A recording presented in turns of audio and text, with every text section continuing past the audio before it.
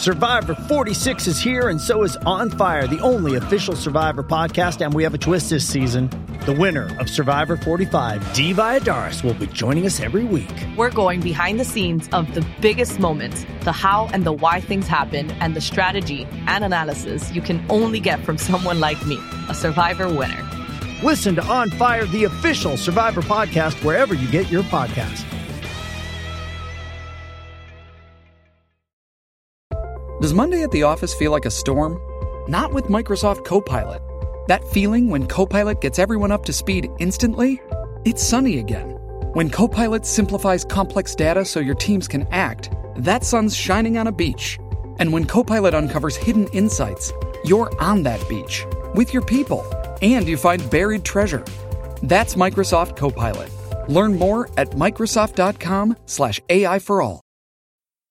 Thanks for choosing this free Anfield Index podcast. If you'd prefer to listen to this or any of our other shows without adverts, then now's the time to check out Anfield Index Pro.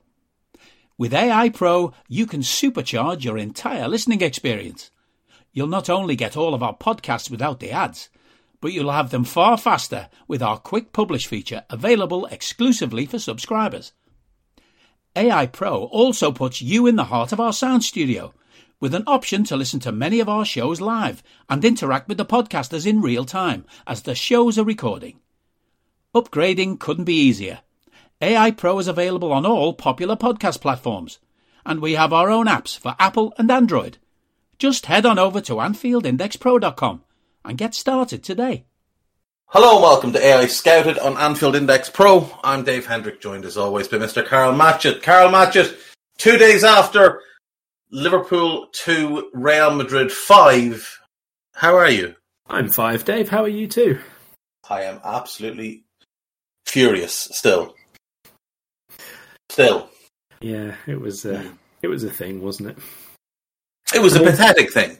I mean, it was good to see that I was correct, although our predictions were based on full time, not half time. Beyond that, struggling for positives. I think the first 20 minutes was a positive. The attacking part of the first 20 minutes. Yes, the attacking part of the first 20 minutes. Yeah. I thought Virgil looked good for the first 20 minutes. And then it started to wobble. It got very wobbly. It did get wobbly. And then it fell over. And then someone picked it up at half time and put it back on the table, and then took a sledgehammer to it and smashed it all to little pieces. I mean, that second half, Carl, is the most embarrassing display we have seen under Jurgen Klopp, in my view, because it wasn't just that we were poor. We didn't fight. There was no trying. There was no energy, no effort, no determination, no gnarl. Their players were knocking the ball around, having themselves a good old time on 60, getting olayed by their fans. And none of our lads thought, you know what, I'm just going to go and smash one of these. They're not going to do that here. Not one of them. The only Liverpool player who got booked was Harvey, who came on as a late sub.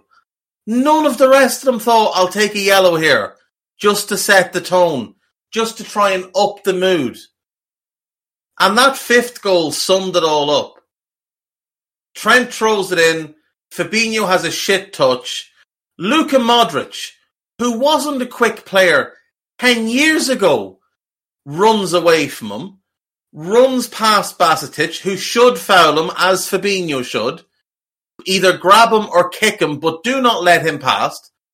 And then as Modric sails towards our penalty area, there's 9 seconds between Modric taking the ball off Fab and Benzema putting the ball in the back of the net. Of the players who were in their half, only Andy Robertson got back to the penalty area. Fab barely got back into our own half. Henderson barely got back into our own half. Trent barely got back into our own half. Basetic ambled after Luka, and when he gave the ball to Benzema, he kind of just stopped. rather than continuing on. And when Benzema cuts back to his left foot, he should be there to tackle him, but he's not. He's 3 yards away because he's given up. Now, I don't want to put the blame on an 18-year-old because there's senior pros there that are more at fault, but like a little bit of fucking effort here, lads. You're getting embarrassed in a Champions League game. There's still a second leg to play.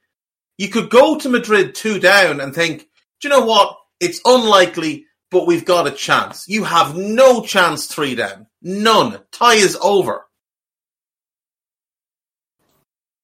My impression of it was in that second half at the start of it was that the Liverpool players kind of thought, okay, so it's going to be a shootout and we're happy with that.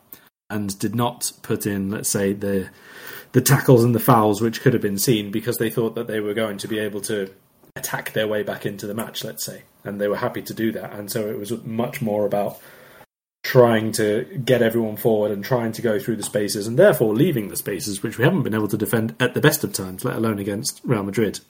And obviously it worked 0%, and we never really had any kind of build-up in that second half at all. But I also think that there was no direction there from the touchline. When the first goal goes in, fine, it's crap and everything, but it's a set piece and it's right at the start of the second half. But when things didn't change after 4-2, I mean, I'm looking here for screaming from the touchline, to be perfectly honest, for direction, for a change of personnel or a change of system, or, if neither of those things, at least redoubling the fact that we're supposed to be doing something specific to stop this happening in midfield. And there wasn't really any of that at all. It was worryingly acceptant of the fact that we would just get played around. But all of those goals are so easily stoppable. Oh, yeah. All of them. The first one, if Henderson doesn't run away, if he just stays with Vinicius, he can't get the ball onto his right foot to shoot. And I've heard people say, oh, well, he was gambling on the ball back to Benzema. Unless Vinicius was going to engulf the ball in his leg and shoot it out his arse, it wasn't going back to Benzema because he turned away from that pass. He turned right shoulder. All Henderson needed to do was shuttle him down the line on his left foot, and he could either turn back out towards the corner flag or try and win a corner. The ball was never going back to Benzema. The only player on that pitch who thought it might go back to Benzema was Henderson. Benzema knew he wasn't getting it back. And I've seen people blame Joel and Trent. Oh, they should have got closer. I'm sorry, they should have anticipated their captain running away and not doing his job. That's basically the argument here. That's a nonsense argument. The second goal, Ali, just don't fuck about. Simple ball to Virgil or put it in the crowd. But don't fuck about like that. You did the same thing against Wolves recently. The same stupid thing against Wolves. The third goal, who is coaching the set pieces now? We have Andy Robertson at the front post, then Henderson, then Darwin, then then Fab, then Virgil, and then Trent, all in a line. All in a line. Flat. What are they doing there? It's not a wall. Get out. Get staggered. Mark an area. Don't stand in a line. And all Militao has to do is run across. Trent can't go with him because if he does, Benzema has a simple run round the back and it's a simple ball and it's a goal. He runs from Gakpo's blind side, but all of them lads stood in the line, just look at him. And none of them make an attempt to get to the ball or get to him or do anything. The fourth one, when Benzema gets the ball back from Rodrigo, you've got Robertson, Virgil, and Henderson all within 3 yards. None of them make an effort to get a challenge in. None of them. At least two of them, either Henderson and Virgil or Henderson and Robbo, need to get a challenge in, and then the other one of Virgil and Robbo sticks with Rodrigo for the return ball. But two lads stood there. No effort to play the ball. And then that fifth goal, Fab should foul, Stefan should foul, and then Stefan should haul his ass back into the box and be ready to make a challenge. That's 5 really, really simple goals that they've scored because we couldn't be arsed to do our jobs. And because Alisson had a brain fart. But like, these are not goals where we've been carved open. These are us repeatedly shooting ourselves in the foot.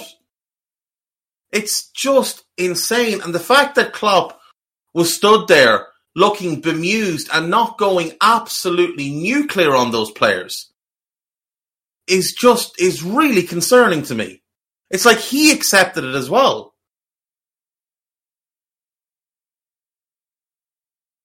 Yeah, like I said, there was. We spoke about this before the game, right? A couple of improved results for sure, and the improved performances in terms of on the ball, absolutely. And we saw that again against Real Madrid in the first half. But as we've said before the match, we didn't see an improvement overall. We didn't see an improvement off the ball from Liverpool in those two wins. In the win over Everton, the win over Newcastle, we were not better defensively.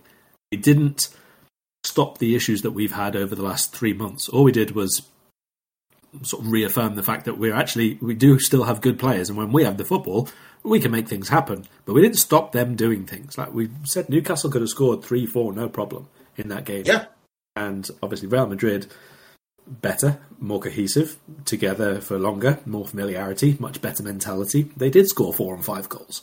And that isn't randomly going away after like 2 games where you don't concede a goal by happenstance more than anything else. A great goalkeeper, a couple of moments of fortune, woodwork, offside flag. These are the only things that meant Liverpool, well, maybe not won, but certainly kept clean sheets. But like, the thing is, we started the game really well. Obviously, we get the early goal. It's a really nice move. Mo does brilliantly. The great finish from Darwin. The second goal is a comedy of errors. Henderson falls over. Camavinga falls over. We get the ball back. Henderson overhits the pass to Gakpo. Carviol lofts it back to the goalkeeper. And the goalkeeper takes a hilariously bad touch. And Mo can't believe his luck. But like, after that, how many shots did we actually have? Like, how many real chances did we have after that second goal? I think one.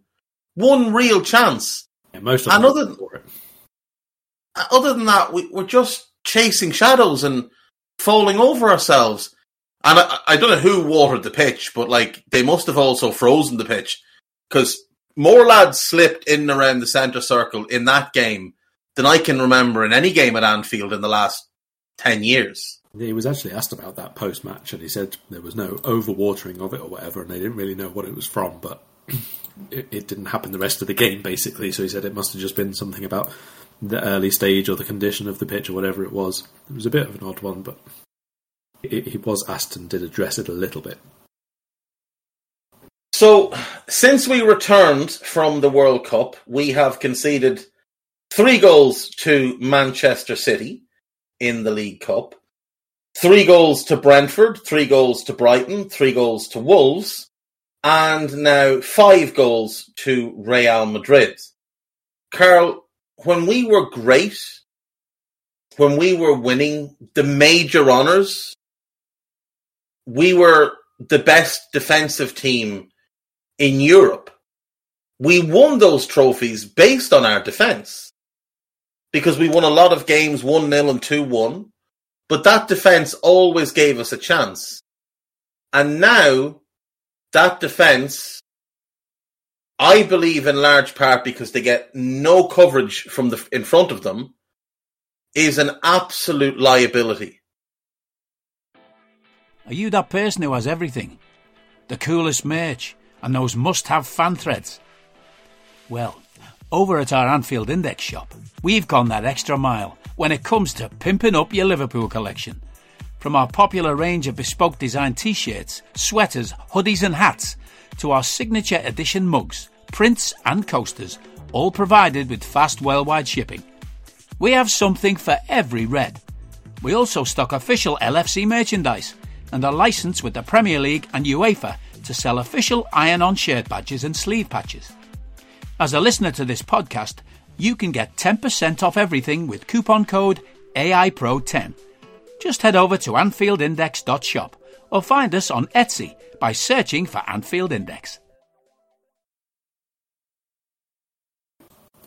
Yeah, I mean, I think we've said that plenty over the last few months. It's not necessarily the line of the defence or the individual players, even though some of them have put in really poor performances individually. It's where the problems arise from earlier in the moves, earlier in the game, before they put the ball in the net. They get there so often.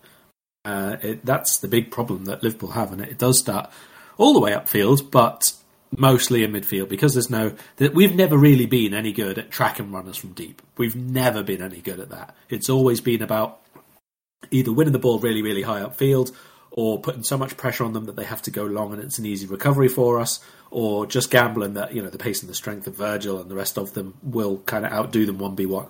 But when they have more sustained possession, when they have quite high pressure upfield, we've been rubbish at that for ages. But now we haven't got that or any of the other stuff either, because there's no... we used to have that incredible midfield net, really. One of the fullbacks, two of the midfielders, and probably one of the centre-backs at times as well. And they were always like between, let's say, 25 and 45 yards outside or from the opposition goal, basically. And nobody could get through that. Nobody. But that's never there now. It's never, ever, ever there now. At most, you'll get a couple of the forwards and maybe a midfielder like Henderson against Everton was running on quite a bit, that sort of thing. Maybe you'll get that, but that's it. There's no net there. There's no protection. There's no pressure on the ball. There's certainly no cohesion, and absolutely no capacity whatsoever to turn around and track back from midfield. No, and you've also got the fact that you have two of your starting midfielders in that game who just don't have the legs. Don't have the legs for it at all now. I mean, Fabinho had probably a decent, 35 minutes, but looked completely goosed in the second half. Henderson had a decent 20 minutes and looked completely goosed. Whether the mistake for the Benzema goal rattled him, I don't know, but he just disappeared from the game. And I remember he pressed Courtois on about half an hour, like one of those big stupid presses where he comes from miles out and you know he's not going to get to him, but Courtois made the big error, so you're trying to get him knocked off his stride. But he never even got close to him.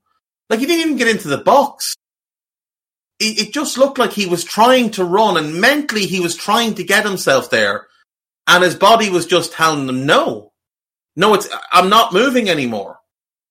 I ran against Everton, less so against Newcastle, but I'm not capable anymore.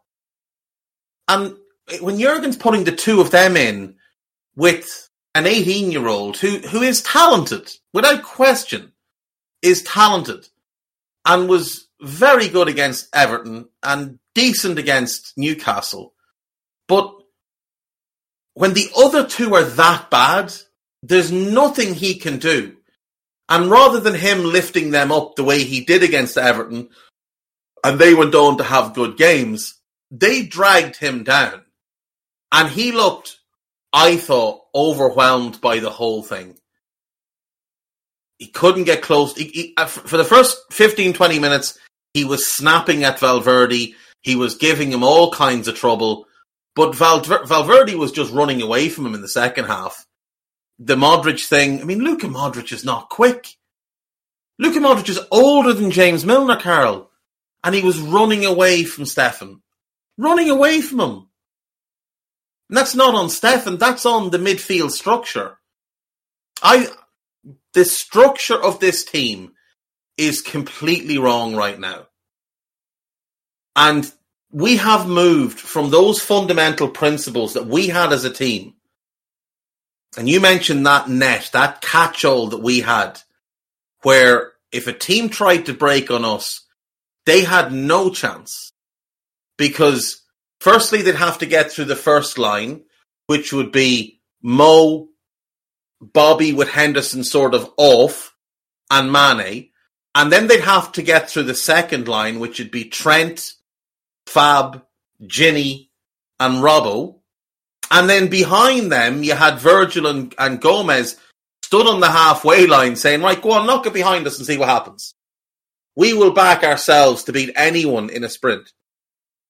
and nobody could get out, and we just suffocate teams. We never got countered, ever, when Ginny was in the team.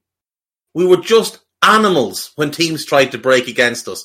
Countering against us was death to teams. And now, teams are having good old times running through us as if we're not there.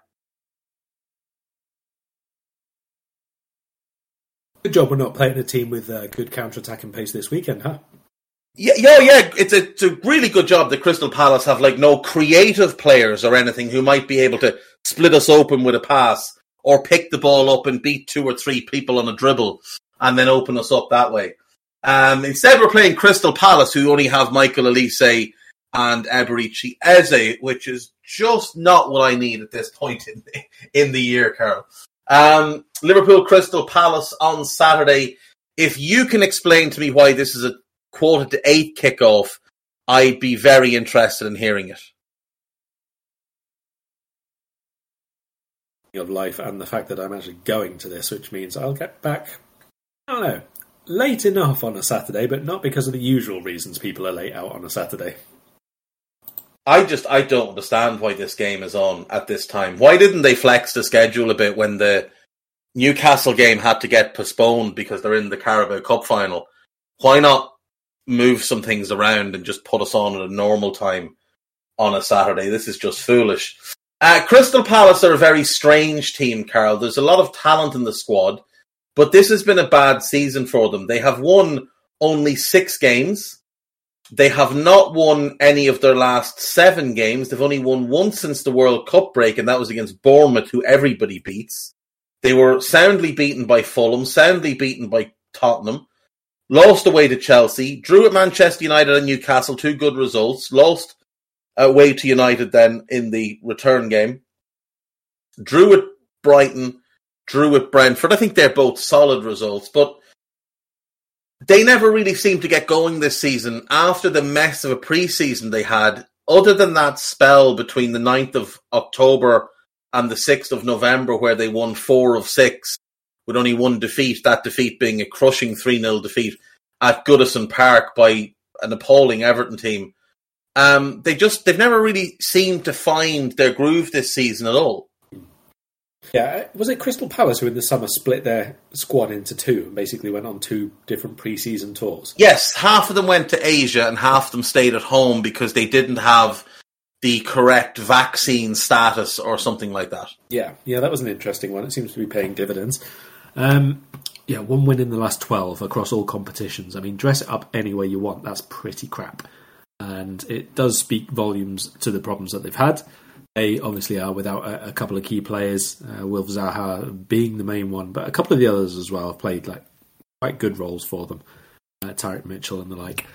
But even so, there's a lot of games in there which you would normally expect, at home especially, they'll probably go on and win. You know, the home game against Fulham was one that I watched on Boxing Day, and they were fairly dreadful. Everything went wrong for them in, a couple of red cards, and Fulham were very, very good. But normally that's a game you would see a team like Crystal Palace being really, really competitive for. You know, a derby, home support. Crystal Palace fans are, as good and as noisy as they usually are. But they played that game and then Tottenham back-to-back home London games and lost 3-0 and 4-0 there. And they really didn't look Crystal Palace normal, let's say. There wasn't really that sort of fight in them. There wasn't the scrappy doggy sort of battling qualities that they normally have. As much as they are good and creative going forward, they always scrap. They're always a very, very, very difficult team to beat on home soil at the very least. But like you say, it's now since late October since they last won a home match, and that was against Southampton, who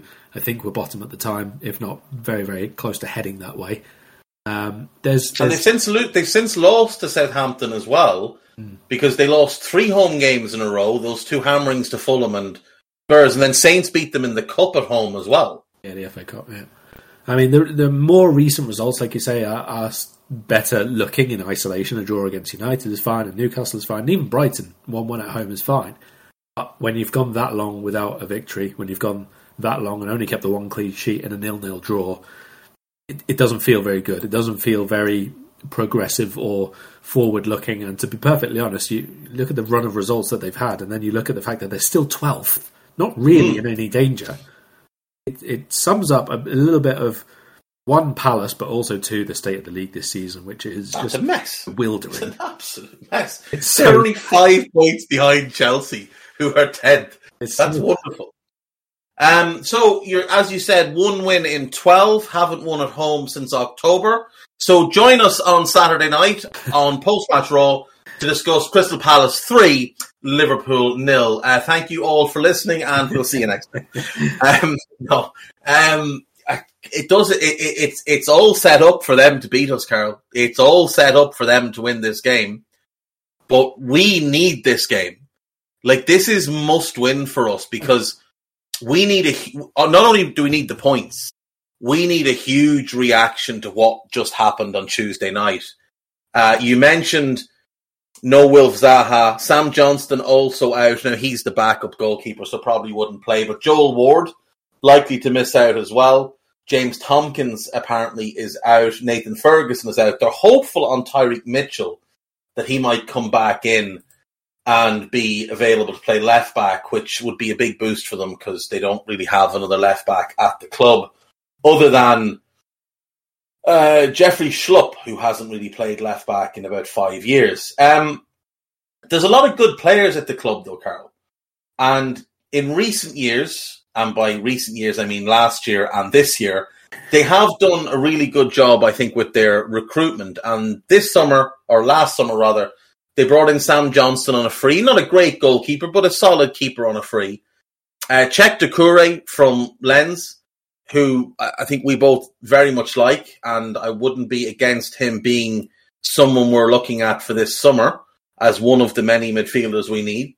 They brought in Chris Richards from Bayern Munich, a talented young centre-back. And then in January, they bring in Nauru Ahamada from Stuttgart, who is a very, very good box-to-box ball-winning midfielder, and Albert Sambi Lakonga on loan from Arsenal. A player with a lot of talent, but a player who hasn't really developed, I think, the way Arsenal were hoping he would, but that's also down to lack of minutes.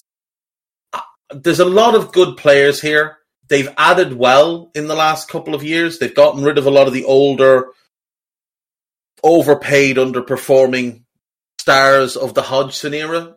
I think they've gotten new life out of Zaha, who's been, I think, excellent since Vieira took over. But I'm really surprised that they're struggling this much, considering how much talent there is there. Yeah, I agree. I mean, a little bit that I think, again, Palace may be a reflection of the season that a lot of teams are having, but it's a bit easy for everybody just to point to that, especially when they've not got, European football or the fixture backlog. I do think that a lot of this is to do with the younger players that they had that we were talking about, where they definitely have quality, but not there in terms of consistency yet. And when you step up from either the Championship or becoming a first team player, as opposed to a youth player, you have to find that consistency, and it's a difficult thing to come by. But also, I think it's reflective of the fact that they didn't add a couple of key components that maybe they needed, and that maybe a couple of players have been overperforming. I don't think it's anything specifically to do with Vieira or anything like that from what I've seen, but obviously the longer it goes on that they don't get decent results, the more that's the easy and obvious thing to go towards looking at changing. So I've not really heard anything in terms of supporters wanted to make a change or anything like that. I think that there's a lot of goodwill for what Vieira did last season in terms of the style of play and the team building, because let's not forget that was a huge overhaul last season that they had. But no question that if certain sides below them hadn't been as chaotic and absolutely terrible as they have been, you would quite easily think that maybe another month down the line, Crystal Palace could be down to maybe 15th, 16th if they carry on this way. Because Leicester have been on a bit of a better run. Wolves will probably be perfectly fine within the next month. Everton will probably get enough 0-0 draws to overtake them at some point. So it could get a little bit awkward if they continue a bit of a dismal run. The only thing that you would say in Palace's favour is obviously some of the fixtures after the next couple that they play. is still not great, is it? I mean, Villa away is difficult. City, Brighton, Arsenal, all well above them. And then it's a really, really crucial run which takes them towards the running. Hello, I'm here to annoy you. I'm here to annoy you into listening to more of me and more of others on EPL Index. We don't just have the Anfield Index stuff. We've got EPL Index as well, which covers the entirety of the Premier League. And we have 3 podcasts and a whole bunch of really good writing on EPLindex.com. The podcasts are my own Two-Footed podcast, which is every day at 4 p.m, Monday through Friday, covering the whole league. We have A Tad Predictable, hosted by Tadiwa. You know Tadiwa, he does Anfield Index. He presents A Tad Predictable before every Premier League match week. And then Kevin DeVries and his crew on the EPL Roundtable, they're every week after the Premier League match week. So make sure you listen to everything we're doing on EPL Index and follow us there on Twitter at EPL Index. Thank you. Bye-bye. Yeah, and that's the thing. Like, they're only 6 points clear of West Ham. And as we've seen with the league this year, you can be jumped by 3 or 4 teams in 1 week. For example, Nottingham Forest are a point behind, Leicester are 2 behind, Wolves are 3 behind. Wolves have an inferior goal difference, but, you know, 1 bad result for Palace, 1 good result for Wolves, they could jump them. It's obviously on points, Forest and Leicester can jump them. And then you do start to worry, like if Everton were to win a game and Palace lost, now it's only 2 points from Everton to Palace. And if Bournemouth were to win again, there's 2 points. If West Ham win, all of a sudden you go from being 6 points above the drop to 3 points above the drop. And that is when people will start asking questions. Now, like you, I think there's a lot of goodwill towards Vieira, but this is a very patient fan base. And let's be honest, they've had to be a very patient fan base. And they're probably also a fan base who have, I don't know if Stockholm syndrome is the right word here, where they're sympathetic towards their own abusers. But if we look at a list of Crystal Palace managers over the last 20 years, and for younger listeners, I'd ask you to cuff your hands over your ears because you don't need to hear these swear words. Steve Bruce, Ian Dowie, Peter Taylor, Neil Warnock, Paul Hart, George Burley, Dougie Friedman, Ian Holloway, Tony Pulis, Neil Warnock, Alan Pardew, Sam Allardyce, 5 games of Frank de Boer, and Roy Hodgson. That, Carl, from the appointment of Tony Pulis in 2013 until the retirement of Roy Hodgson in 2021, so an 8-year stretch, is about as much gammon as is consumed by the entire rest of the UK combined.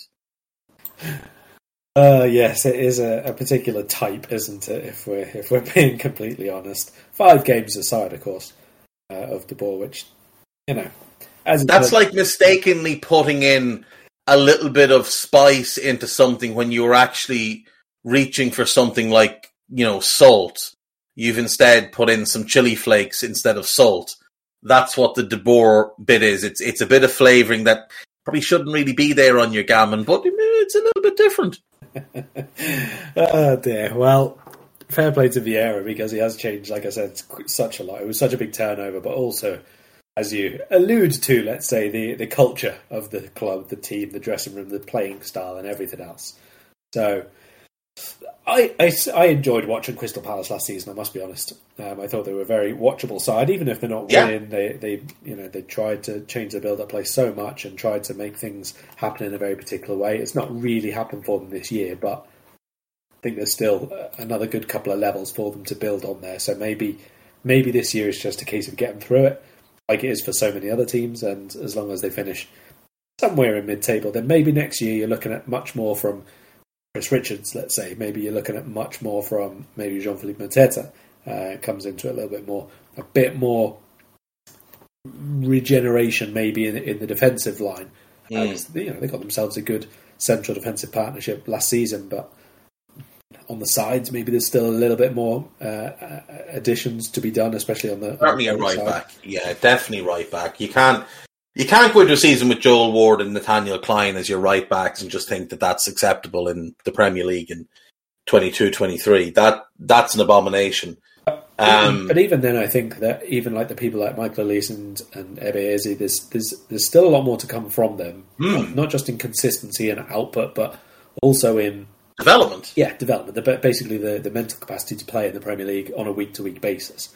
Like Elise and Eze have still made 10 sub appearances between them this season. They're not still every game guaranteed starters, and Palace need them to be. Basically, they're not a million miles away. But if you're still relying on Jeffrey Schlupp to play 20, 25 games a season on the wing or in central midfield, depending on the system, then you've still got a little bit more to get out of some of the players, like Edson Odward as well. But it's basically half and half, starts and sub-appearances. They need more from some of them players. Yeah, they really need one of Edouard or Mateta to establish themselves as that starting number 9, so that they can move away from any kind of a reliance on Jordan Ayew. And Jordan Ayew belongs in the same group with Joel Ward and Nathaniel Klein. He was a good Premier League player 4 years ago for a Crystal Palace team that had no real ambition. For a team that clearly has some ambition now and wants to play a certain way, he doesn't really fit. But because the others haven't forced him out of the team, Vieira keeps picking him because he would rather get 6 out of 10 from Ayew than he would the potential 3 out of 10 he might get from Edouard or Mateta, counterbalancing the 8 out of 10 they'll give him some weeks. I think there's real potential with this group. I think goalkeeper is something they should address in the summer. I know Gaeta is a solid goalkeeper, but I think you can upgrade there. I don't think Sam Johnson is the answer, but he might be short term. Right back is definitely the big one. I like what they're doing at centre-back with Anderson and Guehi, and then you've got Richards as a solid number 3. I think if you can add one more quality young centre-back to that mix, you'll be in good nick. Maybe that's someone that they have in their academy. I don't know. I like Mitchell at left-back. I think Nathan Ferguson was the one they were hoping would get fit and fill the right-back spot, but obviously he's just injured all the time. In midfield, Doucouré is an absolute mainstay for as long as he's willing to stay. And I think Ahamada will form a really good partnership with him. The other thing to factor with Eze is this is his first full season back after the Achilles tear because he missed a chunk of last season. So that's a long injury to work your way back from. So again, I think we'll see a lot more from him next season. Olise is only 21. We're definitely going to see a lot more from him. Wilf will probably leave, which is a big blow. It's such a shame as well because they finally put a team around him that can play to his strengths. So I think they'll need to look to do something in attack this summer and obviously fill that right back spot. And then it's just about fattening out the squad and getting more of these players in so that, when someone comes along and takes Doucouré, that you have somebody in situ that you can just plop in there and he's ready to go because he's accustomed to your system. I think they've done that with Malcolm Aboué. If and when one of the wide players leaves, I think he's the one that will step in and get more and more game time. He might even be the one that they're looking at as the Wilf successor. They've struggled to score goals this season. Wilf has 6, Edouard 5, Eze 4, Olise 2, and nobody else scored more than 1. Only 21 goals scored in the Premier League. That's obviously disappointing. They do have a goal difference of -10, but only 31 conceded, Carl, does point to a fairly strong base to at least hang your hat on. Yes, that's fair, but I think a lot of that did come from the start of the season. They were relatively strong in terms of the form, like you mentioned. They had a decent run around the end of the first third of the season, and there were a lot of clean sheets in there. But as I mentioned, most recently, and certainly since around the Christmas period, it's been conceding a lot more regularly.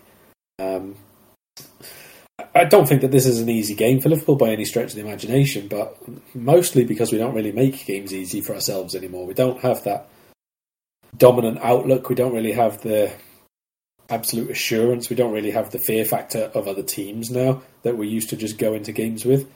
And that is probably something as much as Liverpool's own defensive deficiencies, which does cause us problems because we're almost having to battle two things now when we go and play. We have to fight our own sort of insecurity or lack of initial dominance, let's say, and then actually go and win the game as well. It's almost like a normal Premier League game back in the day, which is fine and normal, but is not what Liverpool had become accustomed to. It's not almost what part of this team has been built on. I do fully agree with that. And speaking of said Liverpool team, I think there needs to be some changes made. I don't think Klopp can just run the same team out again and try and get a reaction from them. I think that would be probably the worst thing he could do. I think he's got to take a really hard line on this because, like I said earlier, it's not the defeat that bothers me. I don't care. Like you're going to lose games. That's fair enough, but to just roll over the way they did, that's what worries me. So we'll have no Ramsey. He's had major knee surgery. We might not see him again till, Christmas. Who knows? Thiago is out for another couple of weeks. Diaz is out for another couple of weeks. Ibu might be fit to make the squad, but unlikely to be fit to start. Joe Gomez was taken off in the week, and it turns out he's got an injury as well. So we'll see there. And then Artur is still working his way back, if in fact he is a real person. So, with that being said, Carl, there isn't really any choice other than Alisson, Trent, Joel Matip, Virgil and Robbo at the back, or is there something else you think Klopp might do? I don't think there's anything else Klopp will do. No, there are other options, but whether they would necessarily make Liverpool any better is questionable. I mean, you've always got Costas there, but Robbo has been probably the least problematic member of the back four over the last few weeks. You've got a goalkeeper after your own goalkeeper made mistakes, but actually your goalkeeper who made the mistakes has still been your best player of the season. So yeah, the only other one is Nat Phillips instead of Joel Matip. And we all know that that's not going to be the case. Yeah, we know that's not going to happen. So no real point in digging into Nat. Is there a possibility he plays James Milner right back? It's Crystal Palace, so definitely a possibility, but it's definitely something he's done in the past. No Zaha though, so he might not be feeling so sort of masochistic about it. Yeah, that's a fair point. Let's assume that the back four is that back four then. Trent, Joel, Virgil and Robbo, each of them in questionable form. Robbo, like you said, at least with Robbo, his performances haven't been great and his decision-making has been an abomination. But his attitude and his application and his desire and his willingness to sacrifice for the team, they're all still there. And I think if you're looking at our squad this season, him and Alisson and some of the forward players are the kids as well, but you don't expect kids to let you down in terms of effort. But they're the only senior players whose effort level has been consistently where it needs to be, and that's concerning to me. Midfield then, I don't know, Carl. I'm tempted here to suggest that we go with a very changed midfield with Naby Keita and Stefan Bajcetic as the left-sided 8 in Naby, the 6 in Bajcetic, even though I prefer him as the left-sided 8, and Curtis Jones on the right side of a midfield 3. And I know people will moan and groan and whinge about Curtis, but the one thing nobody will say about Curtis is that he won't put in the effort. I mean, I'm up for it, but I don't expect that many changes, to be honest. And I don't expect... That's 2 changes, Carl. No, sorry. I'm in the level of dramatic changes. Like, Curtis has not really been involved in some of the squads recently. And Naby, after, I don't know, being a starter, all of a sudden is like a not even off the bencher in a couple of games recently. So, I think James Milner's starting in midfield this one. That's what I think is going to happen, to be honest. Same James Milner who came over and rolled over with the rest of them during the week.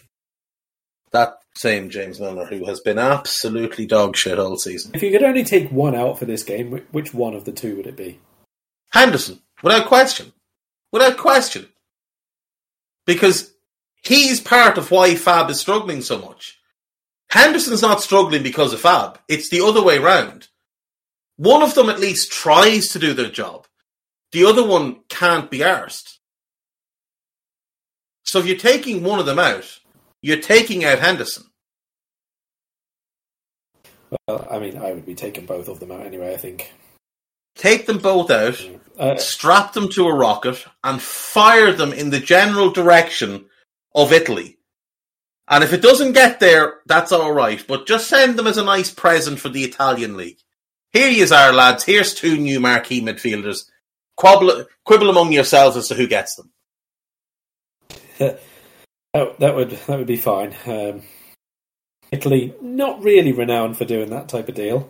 Certainly not unless they can take them on loan for 3 years first and then renegotiate the fee afterwards. You know what? I'm fine with that. Take them on loan for 2 years and then you can have them for free when their contracts are up. Yeah. Deal. I got to be honest and say I think Fabinho in this type of a team is done. I think if you're playing a deeper defensive line or a lower block and you have him sit in front, there's every chance that he's still a very, very good defensive midfielder. Yeah. And can't turn. He has no recovery pace now. He has no acceleration. He cannot overstretch. He just seems utterly incapable once he's turned around. Like Benzema's first goal, he was passed around like... Yeah. The only thing I can compare it to is like, you know, a 6-year-old when a couple of the dads at 5-a-side start knocking the ball around between them and the 6-year-old just runs after the ball for a couple of seconds and gets nowhere near it. It was... I was thinking of an old fella horsing himself up out of a chair and not being able to get his legs under him and doing that kind of weird little stutter step thing that old fellas do while they put their arms out to try and hold on to something so they don't fall flat on their face. Oh dear, well... In this team, I think the only role for Fabinho moving forward, genuinely, and I love Fab, I think the only possible way that he has any value to us next season is if he's the 3rd or 4th centre-back. And even at that, it's not ideal. No, I don't want him at centre-back. I think it's a...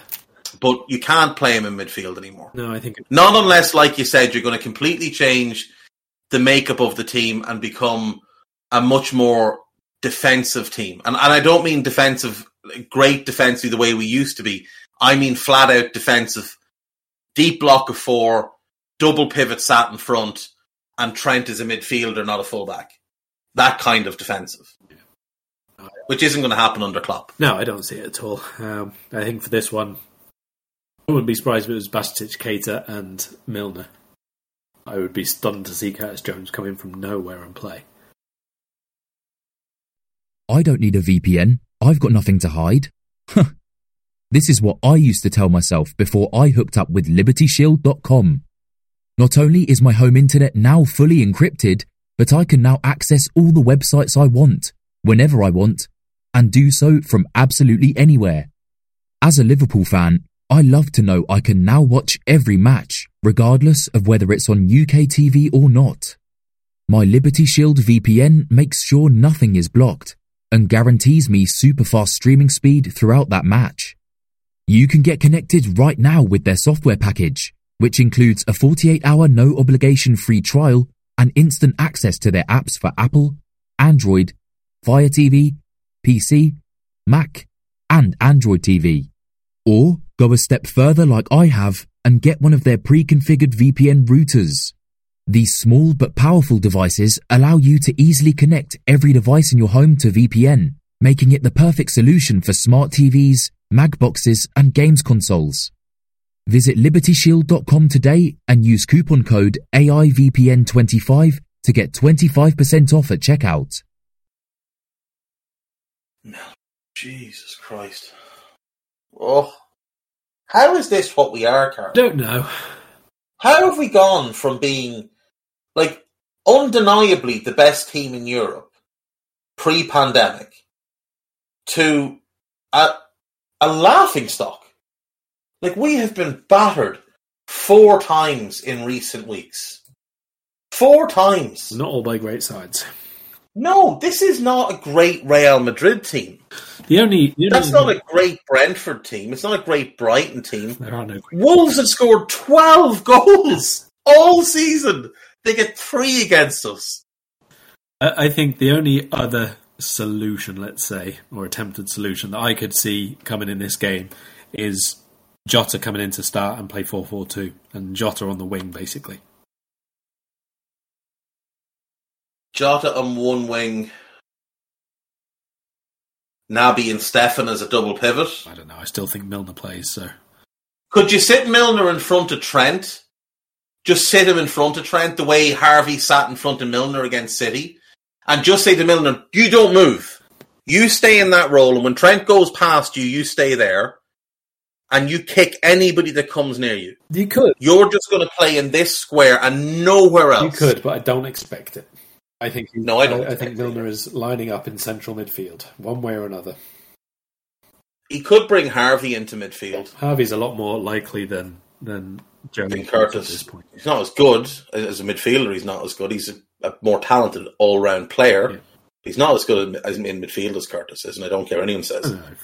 He's Albi Moreno 2.0 off the ball. At least Curtis can do his job defensively. He's a more impactful player on the ball, obviously. There's no doubting that. But Harvey, Basetic, Naby, I mean, it's a young midfield, but at least they'll try. At least they might give a shit. There's more running there anyway. I think Harvey and Keita is too cavalier, let's say, off the ball for them to be paired up. And I think Milner's playing, so whichever way you try and chop this up, Milner is in my 11 for Palace. Harvey, Basetic, Milner is probably what Klopp will do. Yeah. If he didn't even bring Naby off the bench against Real, I'm not sure we see Naby again. You certainly don't see Ox. No. Up front? Same front three? It has to be, doesn't it? Has to be. Well, the other two have done absolutely nothing to suggest that they're capable of coming into the team, unless you're changing the shape, as you suggested.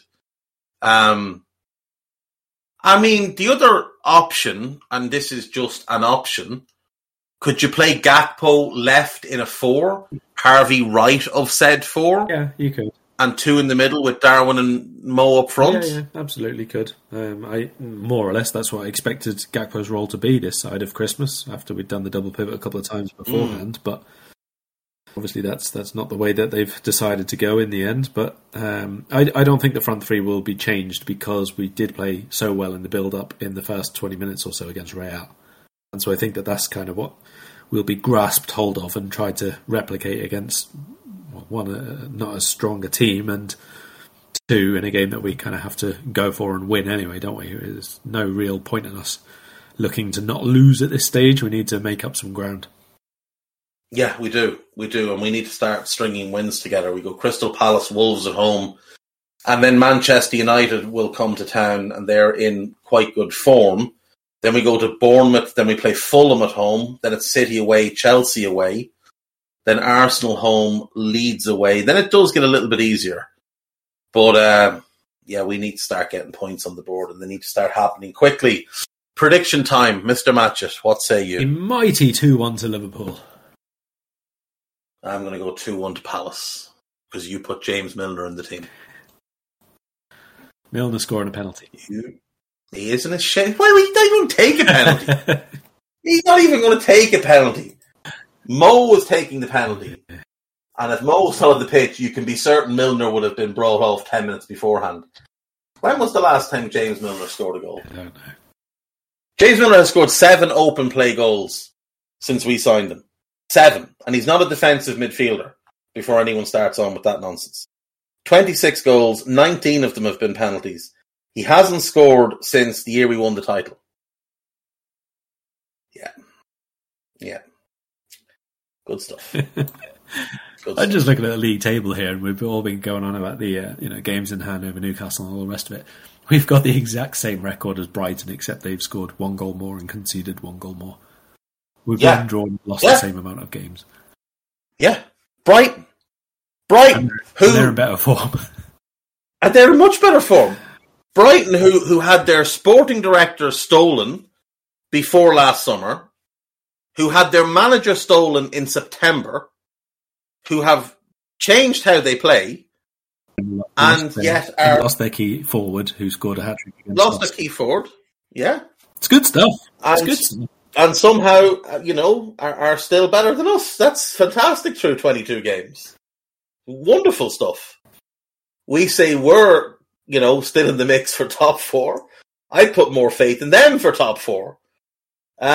Jesus Christ. Right, we're gone. Good luck. Thank you very much for listening. Carl, anything to plug before we go? There are lots of other sports this weekend if you don't want to watch Liverpool on a Saturday night. Yes, there is lots of other sports this weekend, and the Six Nations is back this weekend, and you can watch Ireland trounce Italy. Then you can watch England beat Wales, and then on Sunday it's France versus Scotland. Nice. Unfortunately, none of them are at the same time as ours. I said others. Listen, I will have no disrespect of the great sport on this podcast.